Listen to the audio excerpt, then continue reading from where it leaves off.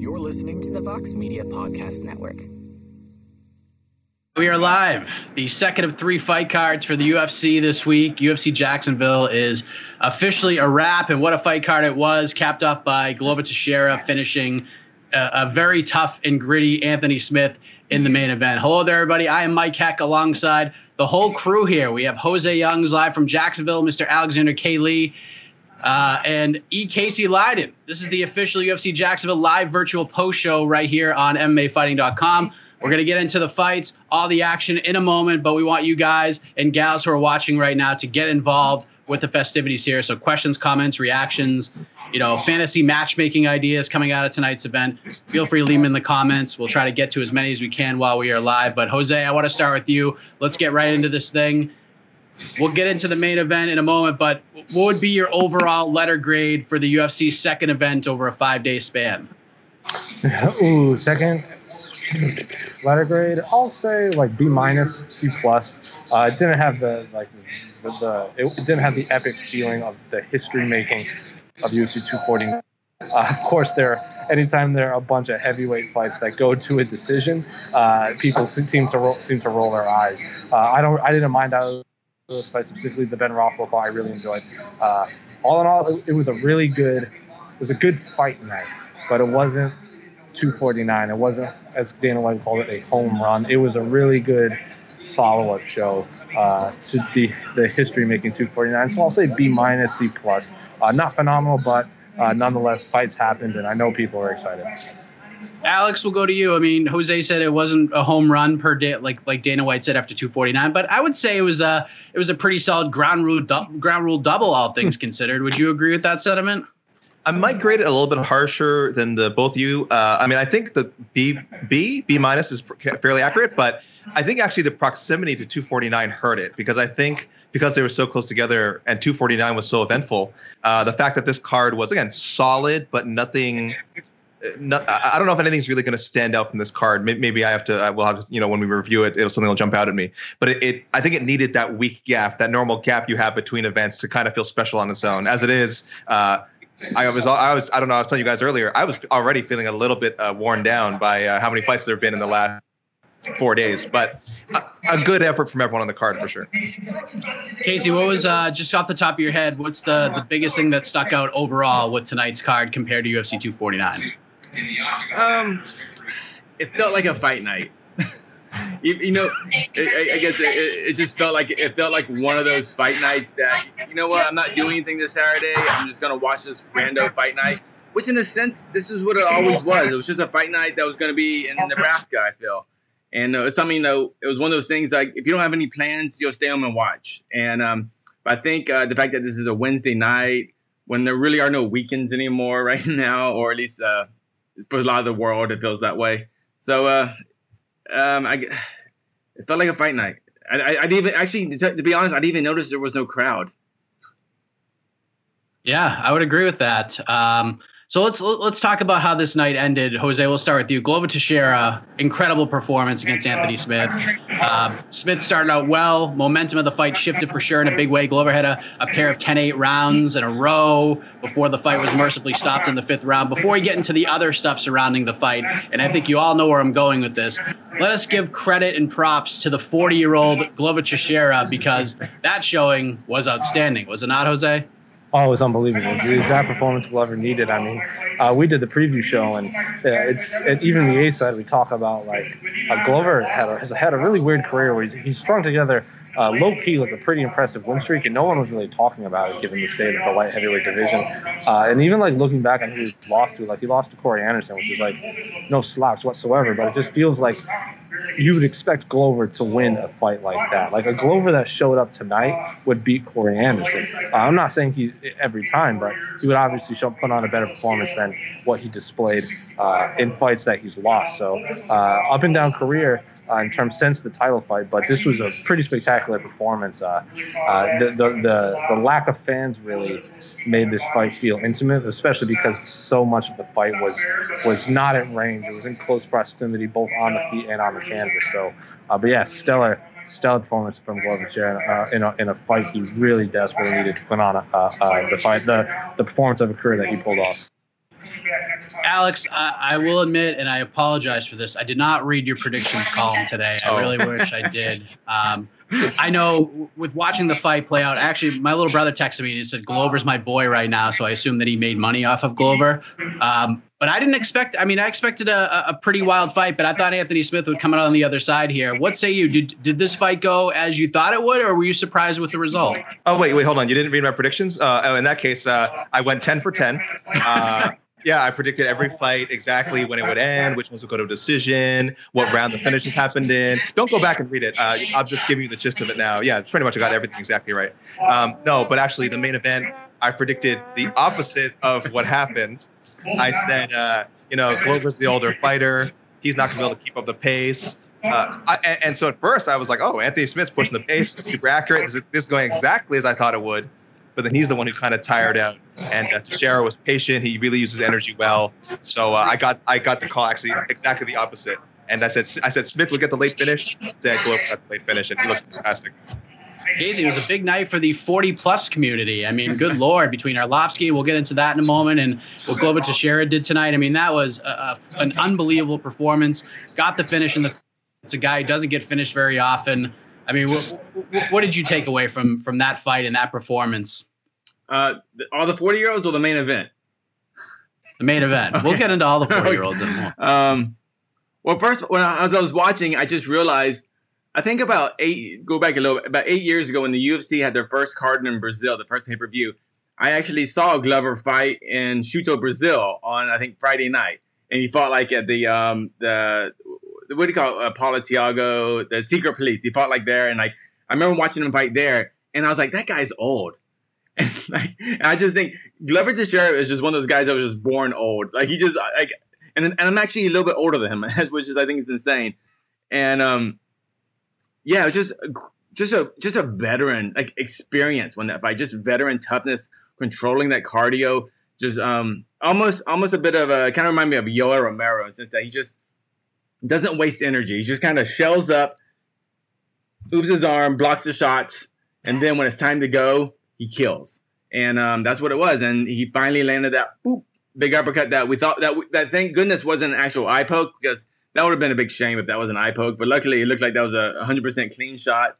And I'm not shocked. I'm just pleasantly surprised. Nothing surprised me. I picked Anthony Smith to win, but if Glover was going to win, this is pretty much how he would do it. Of course, a lot of folks, and I wouldn't say it overshadowed the performance, but a lot of people are talking about Anthony Smith's corner and whether or not they should have called this fight after the 4th round. And I have a ton of respect for Mark Montoya, but when a fighter tells you that his teeth are falling out between the 4th and 5th rounds, that has to be a telltale sign that your fighter just doesn't have it, or whatever he had, it's no longer there. So, and we're speaking from the outside. We're not fighters. We're not coaches. But I think even Daniel Cormier and Paul Felder and everyone involved with that broadcast and everybody on Twitter, fighters included, all felt the same way. Alex, how are you feeling? Probably from the beginning of the 4th round heading into the 5th. How did you feel about the whole situation? Do you believe that this fight should have been stopped before the 5th round started? Well, look, even before we started getting should the corner stop the fight, I was amazed that Jason Herzog was letting it go on. I don't know if this was a reaction to, some of the stoppages that happened on Saturday. I think, I didn't have any issue with not too much of an issue with the Keith Peterson, Dominic Cruz, Henry Cejudo situation. I know Casey feels differently, but I do wonder if Jason Herzog was a little more cognizant. It is a main event. I know referees have said that sometimes they do kind of referee to context. Maybe they're not supposed to. Maybe they're supposed to stick to a stricter guideline. But definitely when it comes to main events, I think you will see some referees allow for a little more leeway when it comes to how much punishment a fighter takes. So then we come to the corner, and man, I was shocked. I was shocked even before we clearly heard on the broadcast Anthony Smith say, "I'm losing some teeth. My teeth are falling out." Even before that, we were wondering, just in the middle of the round, you got to be able to tell sometimes your guy just doesn't have it. Now, like you said, we're on the outside looking in. We don't understand how these things go sometimes. I'm seeing a lot of compliments being tweeted by the UFC social media. Dominic Reyes tweeted, "Smith, Lionheart suits you," and I think hearing those kind of things from his peers is obviously going to matter a lot more than from outside critics. But if it were up to me, of course, if I was his corner, I would have said that there's just no way. There's no way this guy can go on. It just isn't that Hail Mary finish is not going to happen in the 5th. Yeah, it was just it was a tough night for Anthony Smith and Jose. I don't know if you watch the fight. I know there's a lot going on back there, but Daniel Cormier made an interesting point that not having the crowd, as cool as it was for us watching on television, we get to hear the echo and stuff. But he feels that was kind of a detriment to Anthony Smith because when you hear your corner shouting out 1, 1, 2, 1, 2, 3, 4, 5, 6, 7, 8, 9, 10, you're just throwing out this energy, and the coach and the fighter's going to listen to everything that a coach says, especially a guy like Mark Montoya, especially a guy like James Krause. And Daniel Cormier felt like that kind of drained Anthony Smith's gas tank. What do you think of that take from the former light heavyweight and heavyweight champions? Well, obviously a former champion is going to have a better take on this scenario than me, but it's hard to say. I haven't spoken with Anthony, so I don't want to speak for him. I'm saying that's what drained him, but it makes sense. I could hear we could hear Glover and Anthony talk in the fight, like they were against the fence, and Glover Teixeira is literally apologizing to Anthony Smith in the middle of the fight. He's saying, "I'm sorry, it's part of the job," and Anthony Smith is like, "Yeah, it is what it is, man." So it's like, I'm sure the lack of fans played a factor to the point where his opponent is literally apologizing in the middle of the fight. But I do want to speak on what you asked, AK. We just, and with that, I gotta go because Dana White is here, so I'll give you my opinion later. You're ditching one bald man for a much more rich and powerful bald man. I see how it is, Jose. I'll carry on from there because I wanted to bring up. I wanted to bring up one of the last times we had one of these corner stoppage controversies. Well, there was a Thomas Gifford one, which also involved actually, I believe this some people from this team, from Anthony Smith's team. But before that, there was the Raquel Pennington. Amanda Nunes fight. Was it Raquel Pennington, Amanda Nunes one? Yeah. Where, obviously her corner didn't want them to throw in the towel. And when she was interviewed after, she said, I stand by it. She said, I would not have wanted my corner to do that. Even having had a chance to kind of review what happened, having a few days to, look back on her performance and what happened in that fight. She still said, no, I would not have wanted them to do it. So I have a feeling we will hear the same thing from Anthony Smith. Now, does that make it right? Does it make it wrong? That's a whole other discussion. But I think when we hear comments from the corner and from Anthony Smith, they're going to be on the same page as far as how this one turned out. Some news here. The performance bonuses have been awarded. Fight of the night goes to Brian Kelleher versus Hunter Azure. And then Drew Dober and Glover Teixeira get the performance of the night's bonuses. I'm surprised Kelleher didn't get the clean sweep here. Wow. Well, hold on. I liked the Ricky Simone Ray Borg fight. I thought that. I mean, Brian Kelleher and Hunter Azure were also good.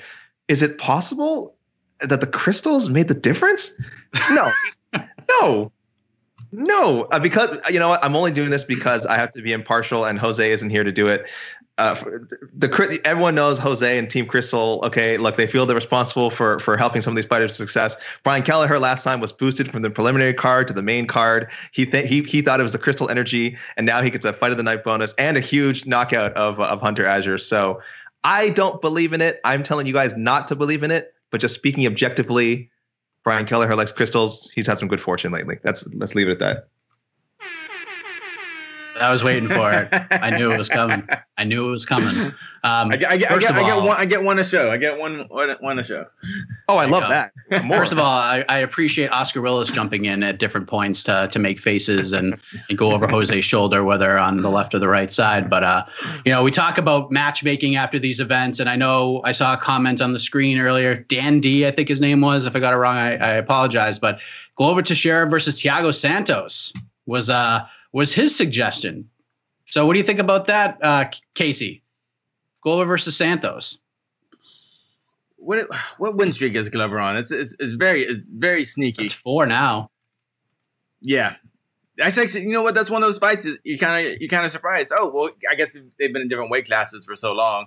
I'm kind of surprised they've never fought, but why not? Now the thing is, for the UFC, would they ever give Glover a title shot? Do you think? Like no matter what he does, or is he one of those guys that would just keep knocking out contenders rather for a title shot? Do you think the UFC will with John Jones and the UFC ever accept a rematch of Glover? And I'm not talking the sporting sense. I'm only talking in the money sense. Because I would that say fight does make sense, Glover versus Santos. But if Glover does win, he knocks out another potential rematch for John Jones. That's the only reason I'm asking. Yeah, I would say he's probably going to have to put himself in a position where there is just no other option. Like he's going to have to extend that streak to like 6 or 7, keep finishing guys. Like if he fights Thiago Santos and finishes him and then fights, another guy that a Reyes or a Blachowicz or something like that, which he'll probably end up facing one of those two guys at some point anyways, then I think there's no choice. I mean, that's just kind of where it is right now. He can't move back. He can't be fighting guys like Rakic and Johnny Walker and those guys. He needs to be fighting guys that are right there, like guys who just fought for the belt over the last couple of years. Like these are the fights that need to be made right now after a win like that. So that's kind of how I feel. AK, what do you think about that? You agree with me, or do you have another take on this? Well, I mean, before we were asking about his win streak, if you ignore if you consider John Jones's win streak to have been snapped by the no contest with Daniel Cormier, then Glover is now tied. Glover is now tied with Magomed Ankalaev and Ryan Spann actually at 4 straight wins for the longest UFC light heavyweight win streak. So it's getting hard to deny him. When will my opinion would be that he has to just and stay ready for a short notice call. That feels like the best situation for him to get a title shot. They definitely will not be going out of their way to try and book that. A fight with Thiago Santos would be cool. I've been lobbying for Dominic Reyes, Thiago Santos, but I don't know if Reyes feels that he needs to take that fight. And you mentioned kind of the same problem. Either way, we're knocking contenders out of the picture if someone wins. So I don't know how you can do that. But I don't think a Teixeira title shot is out of the question. As I mentioned, he has one of the longest light heavyweight winning streaks. He's a veteran. He's somewhat of a name. And I think there's enough distance between the first Jones fight and if they ever fight again that it wouldn't be like out of the question to be able to sell it at least a little bit. Danny D agrees with your sentiment, Alex, that Borg versus Simone should have been the fight of the night. I think a lot of people might agree with that as well. But if you missed it, Kelleher versus Azure was the fight of the night tonight. And then Dober and Teixeira get the performance of the nights. And we're going to get to Dober in a minute. But let's talk about this co-main event in the heavyweight division. We have Ben Rothwell versus Ovince St. Preux. Ovince St. Preux, we talked about weighing in at 240.5 pounds during the weigh-in show and during the preview show coming up from light heavyweight. And this fight had it all. I mean, both guys are in trouble. Both guys are digging deep. Was it the prettiest fight of all time? Of course not, but it lived up to what the matchup was. Like when this matchup was booked, we were all like, huh? Really? And then the fight kind of played out exactly like that. Alex, what did you think of Big Ben versus OSP in the heavyweight co-main event? Is there ever a pretty Ben Rothwell fight? He has some pretty finishes. Are any of his fights pretty all the way through? I don't know. I think that's what we love about him. Right? He's not the most stylish guy. He's not the most explosive athlete. He doesn't always look elegant in there, but somehow the guy just gets it done and just keeps getting back in that cage and picking up wins. This was fight number 50 for him. So he always gives you something to see. It was definitely an inconsistent fight. There was bouts of explosiveness, there was bouts of entertainment, and there was moments that were, I think, as our David Martin described it in his recap, as a little grueling. There were certainly moments that were grueling, but I thought it was a convincing win for Rothwell. The split was a little surprising, though. I guess one of the judges gave OSP the second round. There was a late knockdown, or Rothwell said it was a slip after. It looked like a knockdown to me. But otherwise, I thought it was a good win for Ben. He's now won 2 straight. And for OSP, maybe just stay at heavyweight. If this was my first time ever seeing him, I would not believe you that he could even make light heavyweight. He looked really big. Yeah, so I was going to ask you anyways, so thank you for doing that. But Casey, what do you think about OSP? We're going to get to Ben Rothwell and the call out after, but do you think he sticks at heavyweight, or does he go back to making those? Seeing him at 240.5, he's probably cutting a ton of weight to get to get down to the light heavyweight limit. Do you think he just sticks around at heavyweight at this point? Yeah, I think heavyweight is where he should be. I feel like he's one of those fighters that he doesn't really he's somebody that doesn't take a lot of damage during fights. So I feel like he can kind of fight often, maybe 4 times a year, no weight cuts. He looked pretty durable. And like you said, he looked like a heavyweight. He just, I think, lost. I mean, I think I'm looking at MMA decisions. I scored it for Rothwell. It looks like about 18 out of 20 journalists also scored it for Rothwell. So pretty vast majority. But it was obviously a competitive fight. And this is his first fight. And maybe OSP's next fight can be against one of those smaller heavyweights. So maybe he'll actually have the size advantage. But he went against a giant of a man for your first heavyweight fight, and it seemed to kind of affect him toward the fight. You know, he was really laboring, breathing hard, but somehow, man, OSP, like, even though he, like, from his striking, he only hits you from the left side, and you know he's only a threat from the left side, and he was still doing damage. And like, somehow there's something about OSP's footwork that still is giving everyone trouble. And I hope he stays a heavyweight. It's fun. Yeah, Casey, you mentioned him. He should fight a smaller heavyweight. I think we mentioned this a few times, but he came in at 240, which was, of the 6 heavyweights on the card, he was heavier than 3 of them. So there are definitely smaller heavyweights out there for him to fight on this card, even. After the win, which you just knew that fight was going to go to a split decision. You just knew it, just based on the formula here. But Ben Rothwell calls out Alexei Oleinik, who screws up my on to the next one plans to have Oleinik face Jairzinho Rozenstruik after UFC 249. But I do not hate that matchup at all. Alex, your thoughts of the idea of Ezekiel choke versus the Go-Go sometime in 2020? And again, just that amount of experience. I mean, when we saw Verdum and Oleinik step in there, we were like, oh, this is 2 guys with a lot of fights. Now you throw in Rothwell and Oleinik. I mean, this is kind of what the heavyweight division is. I think at this stage, the UFC heavyweight division, in sort of in the mid tier, not quite near the top 5 and not quite near the bottom 20, you know, it's these veteran guys who put on weirdly entertaining fights. And again, sometimes inconsistent. I think Oleinik, Verdum was very much the same way. There was some excitement with the way Oleinik fought him. And then there was also moments of, oh my gosh, nothing's happening. So I think Oleinik Rothwell is a very logical matchup. I thought your Jairzinho suggestion was good as well. But yeah, if the UFC did decide to listen to Big Ben and say, yeah, okay, 2 veteran guys, 2 guys with some interesting stand up and also with some good grappling, throw them in there. Let's keep this unofficial Legends division going, you know? What's interesting talking about the weight is that Alexei Oleinik weighed in like 15 pounds lighter, close to it, than OSP did. Casey, you got to be loving the idea of Rothwell versus Oleinik. That seems like right up your alley. As long as the UFC shows Rothwell's walkout.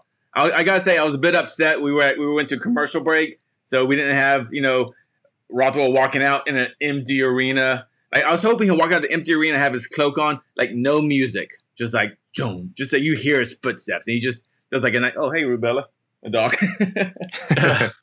Dogs are sleepy. I'm annoying him. But yeah, I want to see. Hopefully the world gets a little bit normal, and we can actually have more of a build up, not just kind of like let's just throw this fight on, let's just see if it happens, you know. I would love to, I think Oleinik Rothwell is a very entertaining fight, and it sounds like a great co-main event for any future fight night. In case you are joining us right now, this is the UFC Jacksonville live virtual post show on MMAfighting.com. Mike Heck here, being joined by Alex K. Lee, Casey Leydon, and Jose Youngs will be popping in and out from Jacksonville. He's listening to Dana White, who is at his post-fight press conference right now, so he probably doesn't even hear what we're saying right now. But interesting tidbit thus far from Dana at the presser. The May 23rd event, which was scheduled to take place next Saturday, which reportedly is going to be headlined by Tyron Woodley versus Gilbert Burns, is officially moved to May 30th. So that is not happening next Saturday as planned. It's going to go the following Saturday, May 30th. And he also said that if it's not in Vegas, it's going to be somewhere else. So May 30th will be the new date for that card. So I'm okay with that. From what I understand, Gilbert Burns and Tyron Woodley haven't even signed contracts for that fight yet. I believe it's verbally agreed to, but the last I checked, pen has not gone to paper, and I think this is probably why. And another interesting thing on the broadcast before we get back to the fights was they did a little promo for Nunes and Spencer for that UFC 250 fight, and then they put up the graphic and they said location TBD, but they also said date TBD. So that one is slated for June 6th, but we don't even know if it's going to happen June 6th or the 13th or whatnot. So things are going to get wild over the next few weeks, are they not? They're wild right now. I don't think we need to wait. It's like, yeah. I mean, I just think that's. I don't even know what to say. Like, we have supposedly the highest level athletes in the world, the toughest fighters in the world. And we're like, hey guys, in 2 weeks somewhere ish, and show up, and pay your $60. There you go. It's a new world. It's a new world. Look, there's nothing normal about MMA. We know this. We all know this, and that's why we love it. That's one of the reasons why we love it. There's nothing normal about it. So anyone who was thinking that the UFC coming back was a return to normalcy. No, guys, UFC coming back is a return to chaos. Okay, the chaos that we all know and love that is produced by MMA and the biggest MMA promotion in the world. So this is what you wanted, guys. This is what you wanted. This is what you asked for. This is what we have to deal with. This is the stuff that we love covering, for better, for worse, warts and all. Fights booked on dates, events just completely being moved around. This is the life we chose. So, I hope you guys enjoy the chaos being back in your lives. Okay. And feel free to leave your questions, comments, reactions to tonight's chaos in the comments section. We will get to those. Back to the card. How about Drew Dober tonight? Huge win for him in a fight that lived up to all the hype everyone presented on social media and otherwise. I saw improvements in both guys. Hernandez came out a lot more aggressive than I thought he would be. He landed early, but Dober was eventually able to find his timing. He really started to cut off the cage and land big shots. And Hernandez was, as Jim Ross would say, the legendary Jim Ross, was tougher than a $3 steak out there. But Herb Dean made the right call and stopped the fight in the second round. Huge win for Drew Dober, Alex, who is becoming a problem in a loaded lightweight division. Yeah, this is one fight that I actually did predict correctly. I said Dober's striking was just a little bit sharper than Hernandez is at this stage in their careers. Hernandez is not a bad striker, but compared to how good Dober has become in his last 2 or 3 fights, he is that striking game. Like, those hands have become so sharp, and he's become one of those guys where he's got that kind of knockout power that doesn't come from him, throwing haymakers or throwing wild. Like, he's got this precision. It's that old that Conor McGregor saying, precision beats power and all that. Dober has that precision. He throws good combinations. He's got amazing timing. He just looks so advanced. I think he's 30, 31 years old. So he's really kind of just entering his prime as an MMA fighter. And we've got a real contender here. This isn't just a guy who puts on entertaining fights. This is a guy who legitimately, I feel like, could be in the top 5 of the UFC by the end of this year or early next year. Ooh. Yeah, him and Justin Gaethje could both be in the top 5. How about that? Teammates getting after it. But Casey, Dober wants a big fight. He's going to, when he wakes up Monday or Tuesday morning, that was the big thing that was said in the broadcast after the fight. He mentioned Paul Felder. I don't think that one happens, but you got to appreciate the shot call by Mr. Drew Dober. And to me, and maybe I'm just plugging what the heck that drops tomorrow morning at 10 a.m., but it's got to be Diego Ferreira, rebooking that one from the postponed OKC card. Top 10 guy who's on a streak himself. But any fight involving Drew Dober is something people are going to watch. What do you think should be next for a guy like Drew Dober after that performance tonight? Definitely Ferrer. Ferrer is one that makes total sense. Why was that fight actually canceled? Was Ferrer not able to make this fight? You'll have to watch. You'll have to watch What the Heck tomorrow. Yeah. Oh, let's just say he was unpleasantly surprised at the booking. Let's just say that. I think Dober. He's just coming into his own. He just looked great tonight. No, I'm not I don't know if he's gonna be a top 5 guy. I don't know if he's gonna be top 10. But he's definitely an exciting action fighter, a unique personality, a guy with a great smile. What was his walkout song, Alex? Dober? Yeah. This is how we do it. He came out to This Is How We Do It. Hernandez came out to Common. Yeah. Okay. Yeah. Dober came out to This Is How We Do It, which was the second best walkout music in the night. Okay. Yeah. So behind Return of the Mac, of course.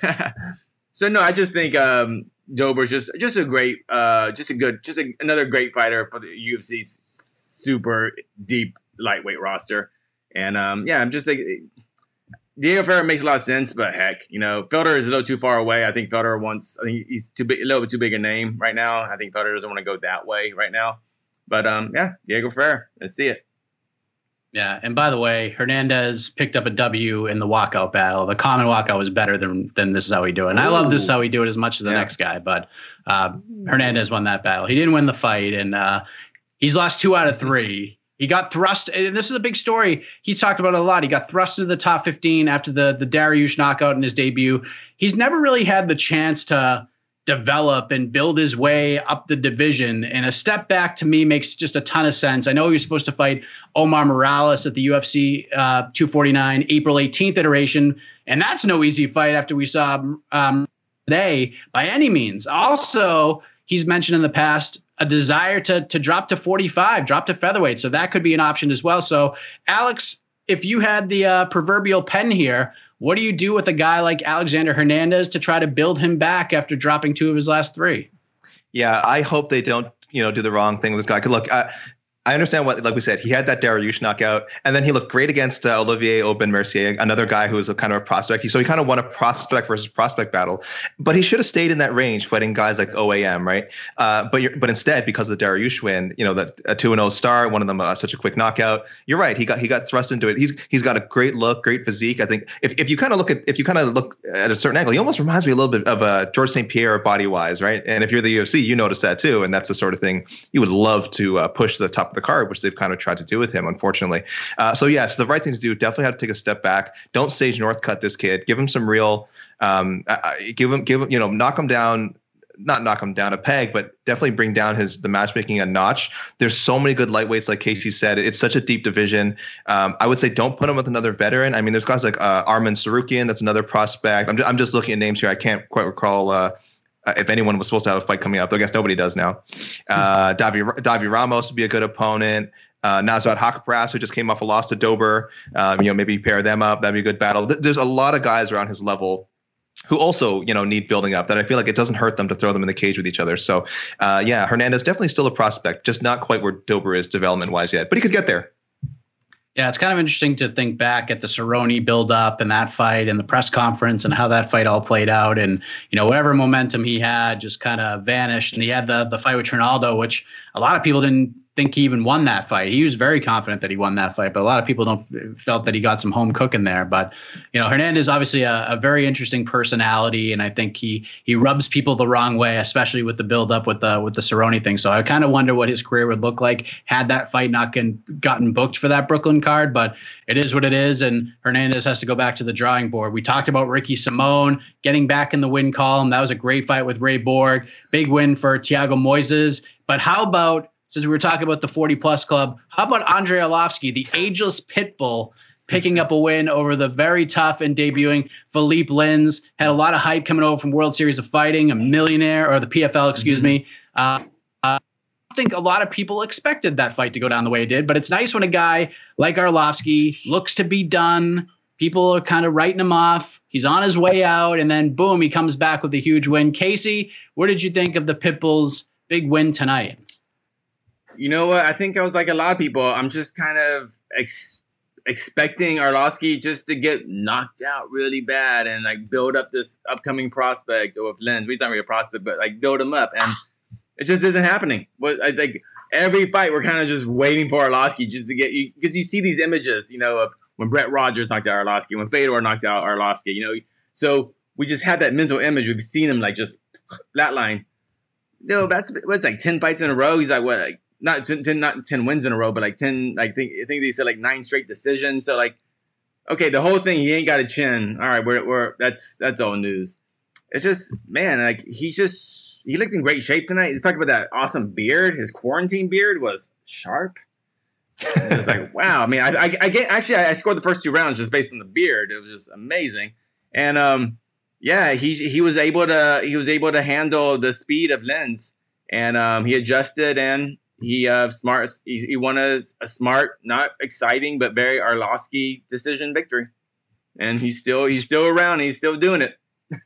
Yeah. Speaking of guys who looked good physically and performance-wise, how about Chase Sherman coming back to the UFC, the Vanilla Gorilla, back in the octagon, back in the UFC winner's circle, and apparently back on Twitter as well. It was a nice surprise to see Chase Sherman back on Twitter. One of the best Twitter follows in MMA for a long time. He's back. He had a nice win over Ike Villanueva, finished the fight in the second round. And what stuck out to me was Sherman comes out. He was very methodical early on, but you could tell he was starting to get a little reckless in there. He's starting to get into a dogfight with Villanueva. And at the tail end of that opening round, Villanueva was starting to land. And I thought it was a great cornering right there heading into the second round to completely turn the focus back to how that fight began. He comes out in the second round. He picked Villanueva apart, finished the fight. Alex, what did you think of the Vanilla Gorilla's return to the Octagon tonight to kick off the festivities? Yeah, former meme lord Chase Sherman looked good. This is, for anyone who doesn't know, this is actually his 4th straight MMA win. This was his return to the UFC, his first time fighting in the UFC since September 2018. He was fighting for Island Fights. He won a bare knuckle FC title last year, or later last year, and then he lost it to a fellow UFC veteran, Joey Beltran. But he's been busy. You know, I know a lot of people. I saw some comments like, Chase Sherman, he's still fighting, or I thought the UFC cut this guy. And it's like, yeah, they did cut him quite a while back, and now. Some fighters, they get cut and they never really find their footing in the regional scene. They never find a way to develop outside of the UFC. But Chase Sherman did it somehow. I mean, he got good matchups. Again, bare knuckle boxing, it's just a different flavor. Maybe that sort of revitalized him, just a change of pace thing. And he came back and he looked amazing. He was so accurate. I mean, he was the bigger guy, but he used his size as he should. His striking was on point, and he looked awesome. And then he had maybe the post-fight speech of the night, where when Daniel Cormier asked him, how does it feel to get that first UFC win in, so many years? And he said, have you ever ordered a 10-piece chicken wing order and then ended up getting 11 pieces? I mean, that's the way it's awesome. That's the best way I can put it. And he did not bless us with a meme in his return to Twitter, but he did write chicken wangs and a gorilla emoji for himself. So Chase Sherman is definitely back. Yeah, that was the moment I knew he was really back. Was that comment? One of the nominees for promo of the year thus far. Oh yeah. I mean, it's early, but who knows what the hell's going to happen. But Ike Villanueva game debut. He went in there completely outsized and did his thing. Took a lot of heavy leg kicks, but kept throwing bombs. And him going back down to 205 is obviously going to be the best thing for him moving forward. But 6 days notice to go in there. You finally get your UFC call. He went in there and did work. And props to both those guys. Chase Sherman back in the win column and back in the UFC. But how about my fellow Baldy, the Crystal Crew member, Brian Boom Kelleher, now $50,000 richer with his fight of the night against Hunter Azure. And what an interesting fight that was, because Hunter came out on fire. He was landing a lot of different shots, but you could tell the momentum was starting to swing in Kelleher's favor in the second round before he landed that just ferocious hook to put Azure down. And I thought the referee probably should have jumped in there a little sooner, but it is what it is. Big win for Brian Kelleher. Thoughts on that, Casey Leydon? You know Brian very well from his many A-side appearances. I'm just because I feel like I know him just on a personal basis. I'm just happy for him. I don't know Hunter, so it sucks for him. But because I know Brian, so I'm just happy for him. I think that's 2 back-to-back bonus. Is that back-to-back bonuses? Yes. Did he get a bonus? Did he got a bonus last fight too? Yeah, for the Osborne submission. Unbelievable. Yeah. So like you say, start off a little slow, and then start off a little Jose's slow, back. And he just looked great. And I don't really know what's next for Brian. Actually, but what I think the most interesting part about this is that these are 2 35ers that got the fight at 45, and I think that's awesome. And I wish the UFC would do that to almost all their fights, outside of title fights. In these special pandemic times where training is much more difficult, weight cutting is more dangerous and more difficult, I wish UFC would just let all these guys go up a weight class, train harder, don't worry about the weight cut, and fight more exciting. And I think it was a super exciting fight. And like DC said, when your chin touches your shoulder, that means you got hit really hard. Yeah, Azure's is a legit prospect too. He looked really good. Yeah, he looked really good in that fight. His striking vastly improved. He looked great on the Contender Series. He's getting better and better. So I expect big things out of him. I believe Jose is back with us. Is that the case? Right here. We got you, Jose. Right here. He's White here. just left the building. All right. Let's talk about that, Jose. We talked about Dana White confirming the May 23rd card is now May 30th, whether it's in Vegas or somewhere else. But some of the takeaways you're going to watch, you guys are going to be able to see the whole video on the MMAfighting.com YouTube page sooner rather than later of Dana White's scrum tonight. But what were some of the big points that stuck out to you? Well, first of all, speaking of the main event, he floated the idea of a Reyes-Glover Teixeira fight as a number 1 contender fight, which means I would assume he's leaning towards Jan Blachowicz and the John Jones fight. He floated it. He obviously says, I like that idea, but nothing's official yet. Confirmed Gaethje Habib will most likely be in September, not the summer, considering what's going on with Habib, with his father specifically. I asked him about the Conor McGregor tweets, and he just goes, Habib's fighting Justin. That's the end of it. I don't want to hear any more of it. Interestingly enough, I don't know if you noticed, Steven Espinoza, one of Dana White's best friends, as you know, announced that Bellator and Showtime are going to be running cross-promoted events, so possibly like MMA versus a boxer, or just like MMA and boxing on the same day, similar to how Bellator did those kickboxing and MMA shows. And Dana White laughed and says, "Good luck to him." That's pretty much it.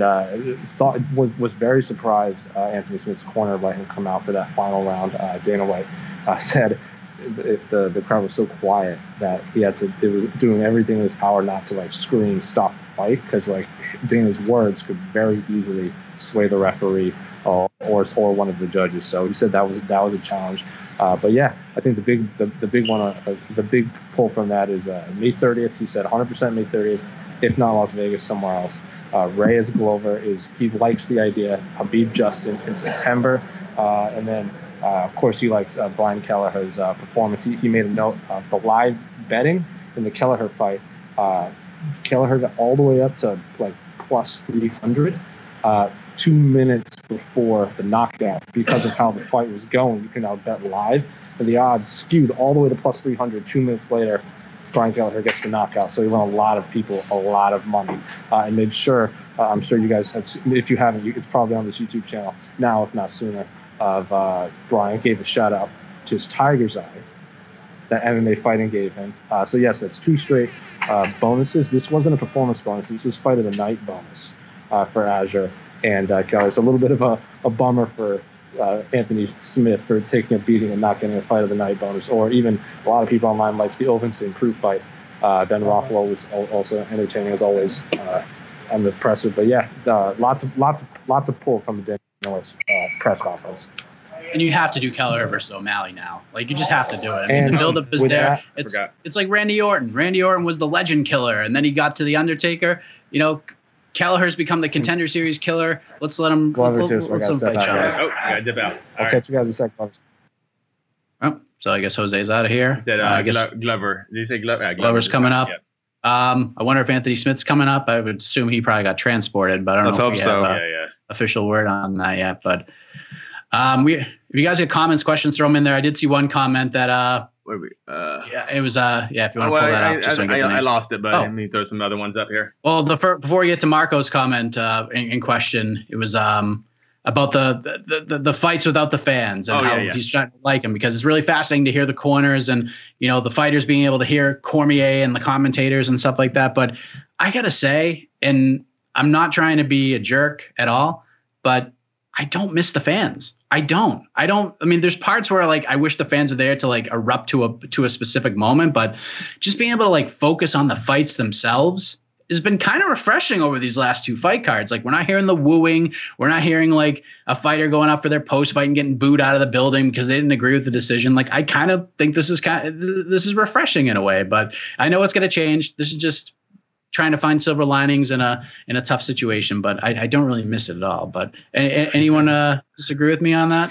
Sorry, Mike. I'm in the middle of writing a post about Mike Heck, I don't miss the fans. I hope they never come back. I think this will be our lead story in the mornings. It'll lead right into what the heck. It's gonna be good. It's good. Good classic MMA media right here. Just twist my words. I look. The words are what came out. That's all I'm saying. All right. You said them. It's not my job to provide context.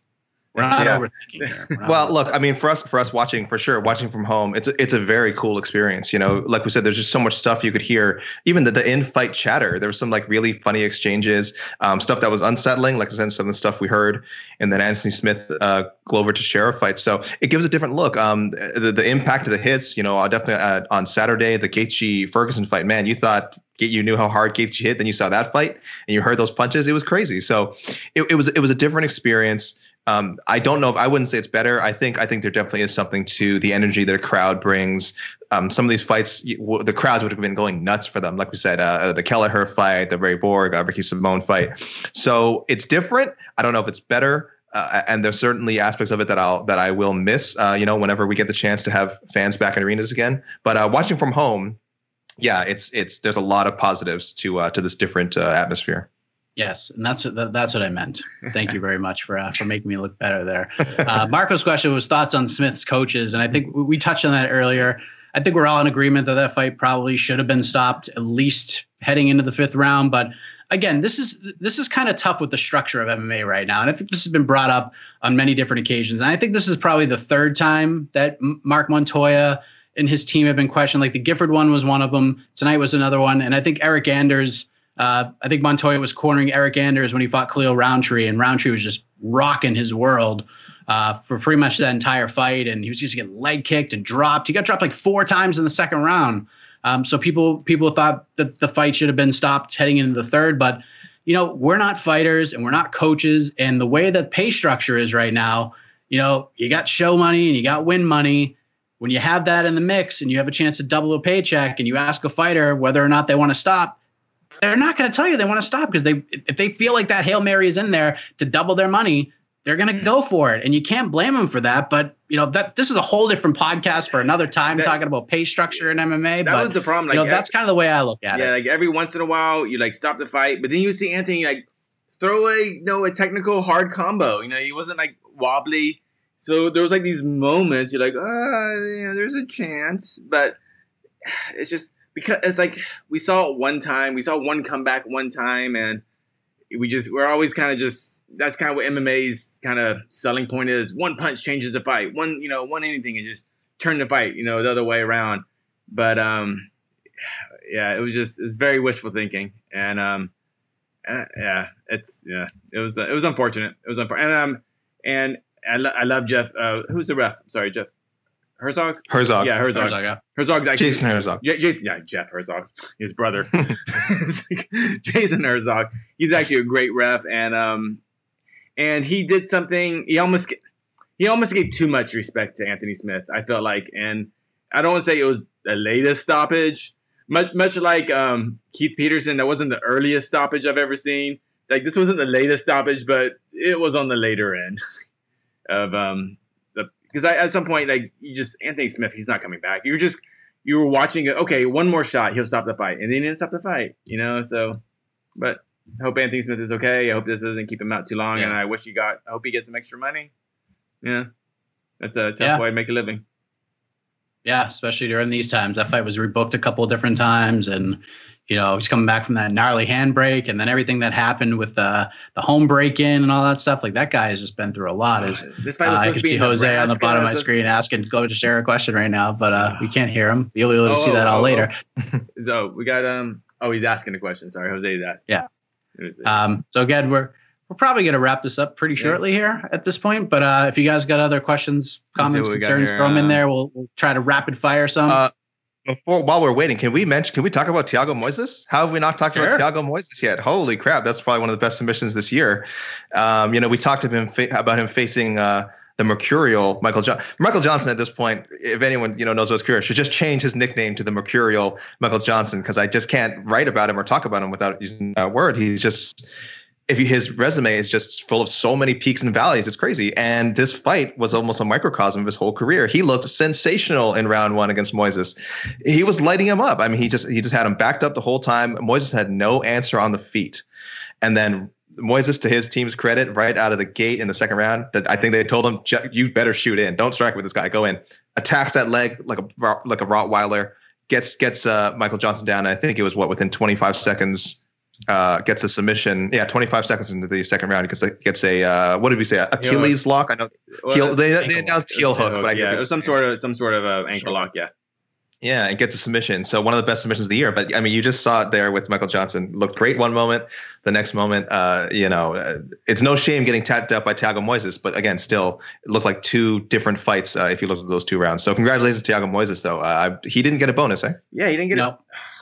You should have. I mean, again, but 249 was the same way. I mean, there are so many guys that deserve bonuses. Submissions, grappling heavy fights, submission fights rarely get the extra cash from Dana. It's kind of sad. It's a bummer, because as happy I am for Crystal Crew, Brian Kelleher, I did agree. I thought Ray Borg and Ricky Simone was the most technical, highest level fight in the tonight's card. It was truly mixed martial arts. There was everything: striking, wrestling, jiu-jitsu. Right. takedowns, getting back up. It was a great fight, and even at the last 15 seconds, they basically did the whole like let's fucking brawl, and I'm bummed, and it was a great fight. And there No mullet though. no mullet. But speaking of no crowds, how about the fact that we could hear them talk to each other during the fight? Yeah. Did you hear what they said? Amazing. Did you hear that one big moment? Like I couldn't make out what they said at first, but I think I believe ESPN MMA said that it was. Go ahead, yeah. Yeah. I think Ray Borg said like, "Let's go, kid," and and Ricky Simone said, "I'm older than you." Yeah, it was something like that. Or, I think ESPN MMA said that Ray Borg said, "You look like me," and then Ricky Simone's response was, "No, you look like me. I'm older than you." I think it was something like that, just hilariously. But that's I think I'm speaking with Ricky Simone over the next 48 hours, so I'm really interested to like pick his brain on what actually happened in there, some of the things that were actually said in there. So really looking forward to that as he is back in the win column after a couple of tough losses to Rob Font and then the Uriah Faber fight. So interesting. 135 is just so good right now. It's just such a good division. So last call for questions. I want to say about the Michael Johnson thing real quick. Almost a little bit of apology I have to make. I think it was Keith Peterson was the ref, and right, it was Keith Peterson was the ref. And remember when Michael Johnson, he almost gave like a little tap, and then he tapped again. And so I thought, I was like, oh no, Keith Peterson missed the tap. You can't miss the tap on especially a leg lock like that. That's very dangerous. But then after I saw the replay, I realized that Michael Johnson was doing a bit of you see him in jiu-jitsu tournaments, you kind of get the slight tap. It's like, oh, I wasn't tapping. But then, but Keith Peterson, I'm not falling for that. And he had to give the hard, real tap. So initially I was like, oh, that was a horrible stoppage. And I was like, ooh, my bad. Keith Peterson, you good ref. And Keith Peterson's had an interesting last 5 days for sure. Anthony Smith has been transported, by the way. Yes, and Brett Okamoto from ESPN just tweeted that he spoke to Smith's coach, Mark Montoya, and that Mark Montoya said it was not his team. It was veneers. He has veneers. So shades of Cara Parisian, I think, said that once. I don't know. I think it was a fight with Diego. It was a fight with Diego or Nick Diaz where he got hit so hard and you saw this white thing go flying out of his mouth. And Cara said after, it was a veneer. He didn't knock my tooth out. Come on. So Mark Montoya having the similar story here, saying it was a veneer. His teeth were not falling out of his head. But we'll see. I guess I know we'll learn a lot more about the situation in the coming days. All right. Yeah, Mark's a great guy too. He's a very insightful mind. Definitely, if you have the opportunity to pick his brain, it is definitely worth your time. I'd love to pick his brain about what was going through his head throughout that fight. That's for sure. Maybe we'll try to make that happen here on MMAfighting.com. Do we have any comments here, or should we wrap this bad boy up? I think we're ready to head out of here. Maybe get back to some more work. More work indeed. And just one more fight card this week. Only one more. I know. We're back at it again on Saturday. Yeah. Wald Harris versus Alistair Overeem. Thanks everyone, guys, for sticking with us though. I love the fans who are tuning into all of our content, tuning into these early morning weigh-ins, late night post-fight shows. You guys are friggin' awesome. You guys are so crazy. So thanks everyone for tuning in. Yeah, doing the best we can here. So it's a chaotic time, and we appreciate all of the comments, the nice ones and the and the not so nice ones. I don't really appreciate those, but you can, Mike. I don't know. It is. But I listened to you this time. We got right into the fight talk. Yeah. I didn't mess around and ask how Alex was doing tonight. We just went right into the. Nobody cares how I'm doing. They never care, Mike. Come on. Yeah, we don't. Even if they did ask, we should say no. We're ignoring that question. Nobody cares. Yes, we just get right into the thing. No foreplay. We're going. Veneers aren't easy to knock out, says Gabriel Killian. I don't think teeth are easy. I'm not a veneer guy. So I don't know. If you get veneers, you actually lost your teeth long before a fight. Metro Boomin. We've got facts. We need the horn again after that one. That's legit. Got late night facts coming in. Yes. All right. I am not a dentist nor a veneer expert, but all right, that's it. Let's put a bow on this thing. Alex, thank you for the time. Casey, awesome job as always. Jose, just hanging out there. He's scratching his nose right now and not hearing a word I'm saying. But thank you all for tuning in. We got virtual media day tomorrow for Saturday's cards. We'll have some videos up on that. Of course, What the Heck's going to drop tomorrow at 10 a.m. Eastern Standard Time with Shane Burgos, Calvin Cater, and Diego Ferreira. And then we'll have a preview show on Friday and the weigh-ins on Friday, and then another whole set of fights on Saturday. That main card on Saturday, when they flashed it, it's a pretty darn good main card. I believe the first fight is Marlon Vera versus Song Yadong at featherweight, which will be a lot of fun. So, and then we go all the way up to we got Gedalia versus Hill. That's a great fight. And then, of course, Walt Harris versus Alistair Overeem will cap things off. So for Alex, Jose, and Casey, I am Mike Heck. Make sure you stick around with us for all the post-fight stuff here at MMAfighting.com as we put a bow on UFC Jacksonville. Thanks for watching. Thanks for listening. And we'll see you Saturday night, everybody. You're listening to the Vox Media Podcast Network.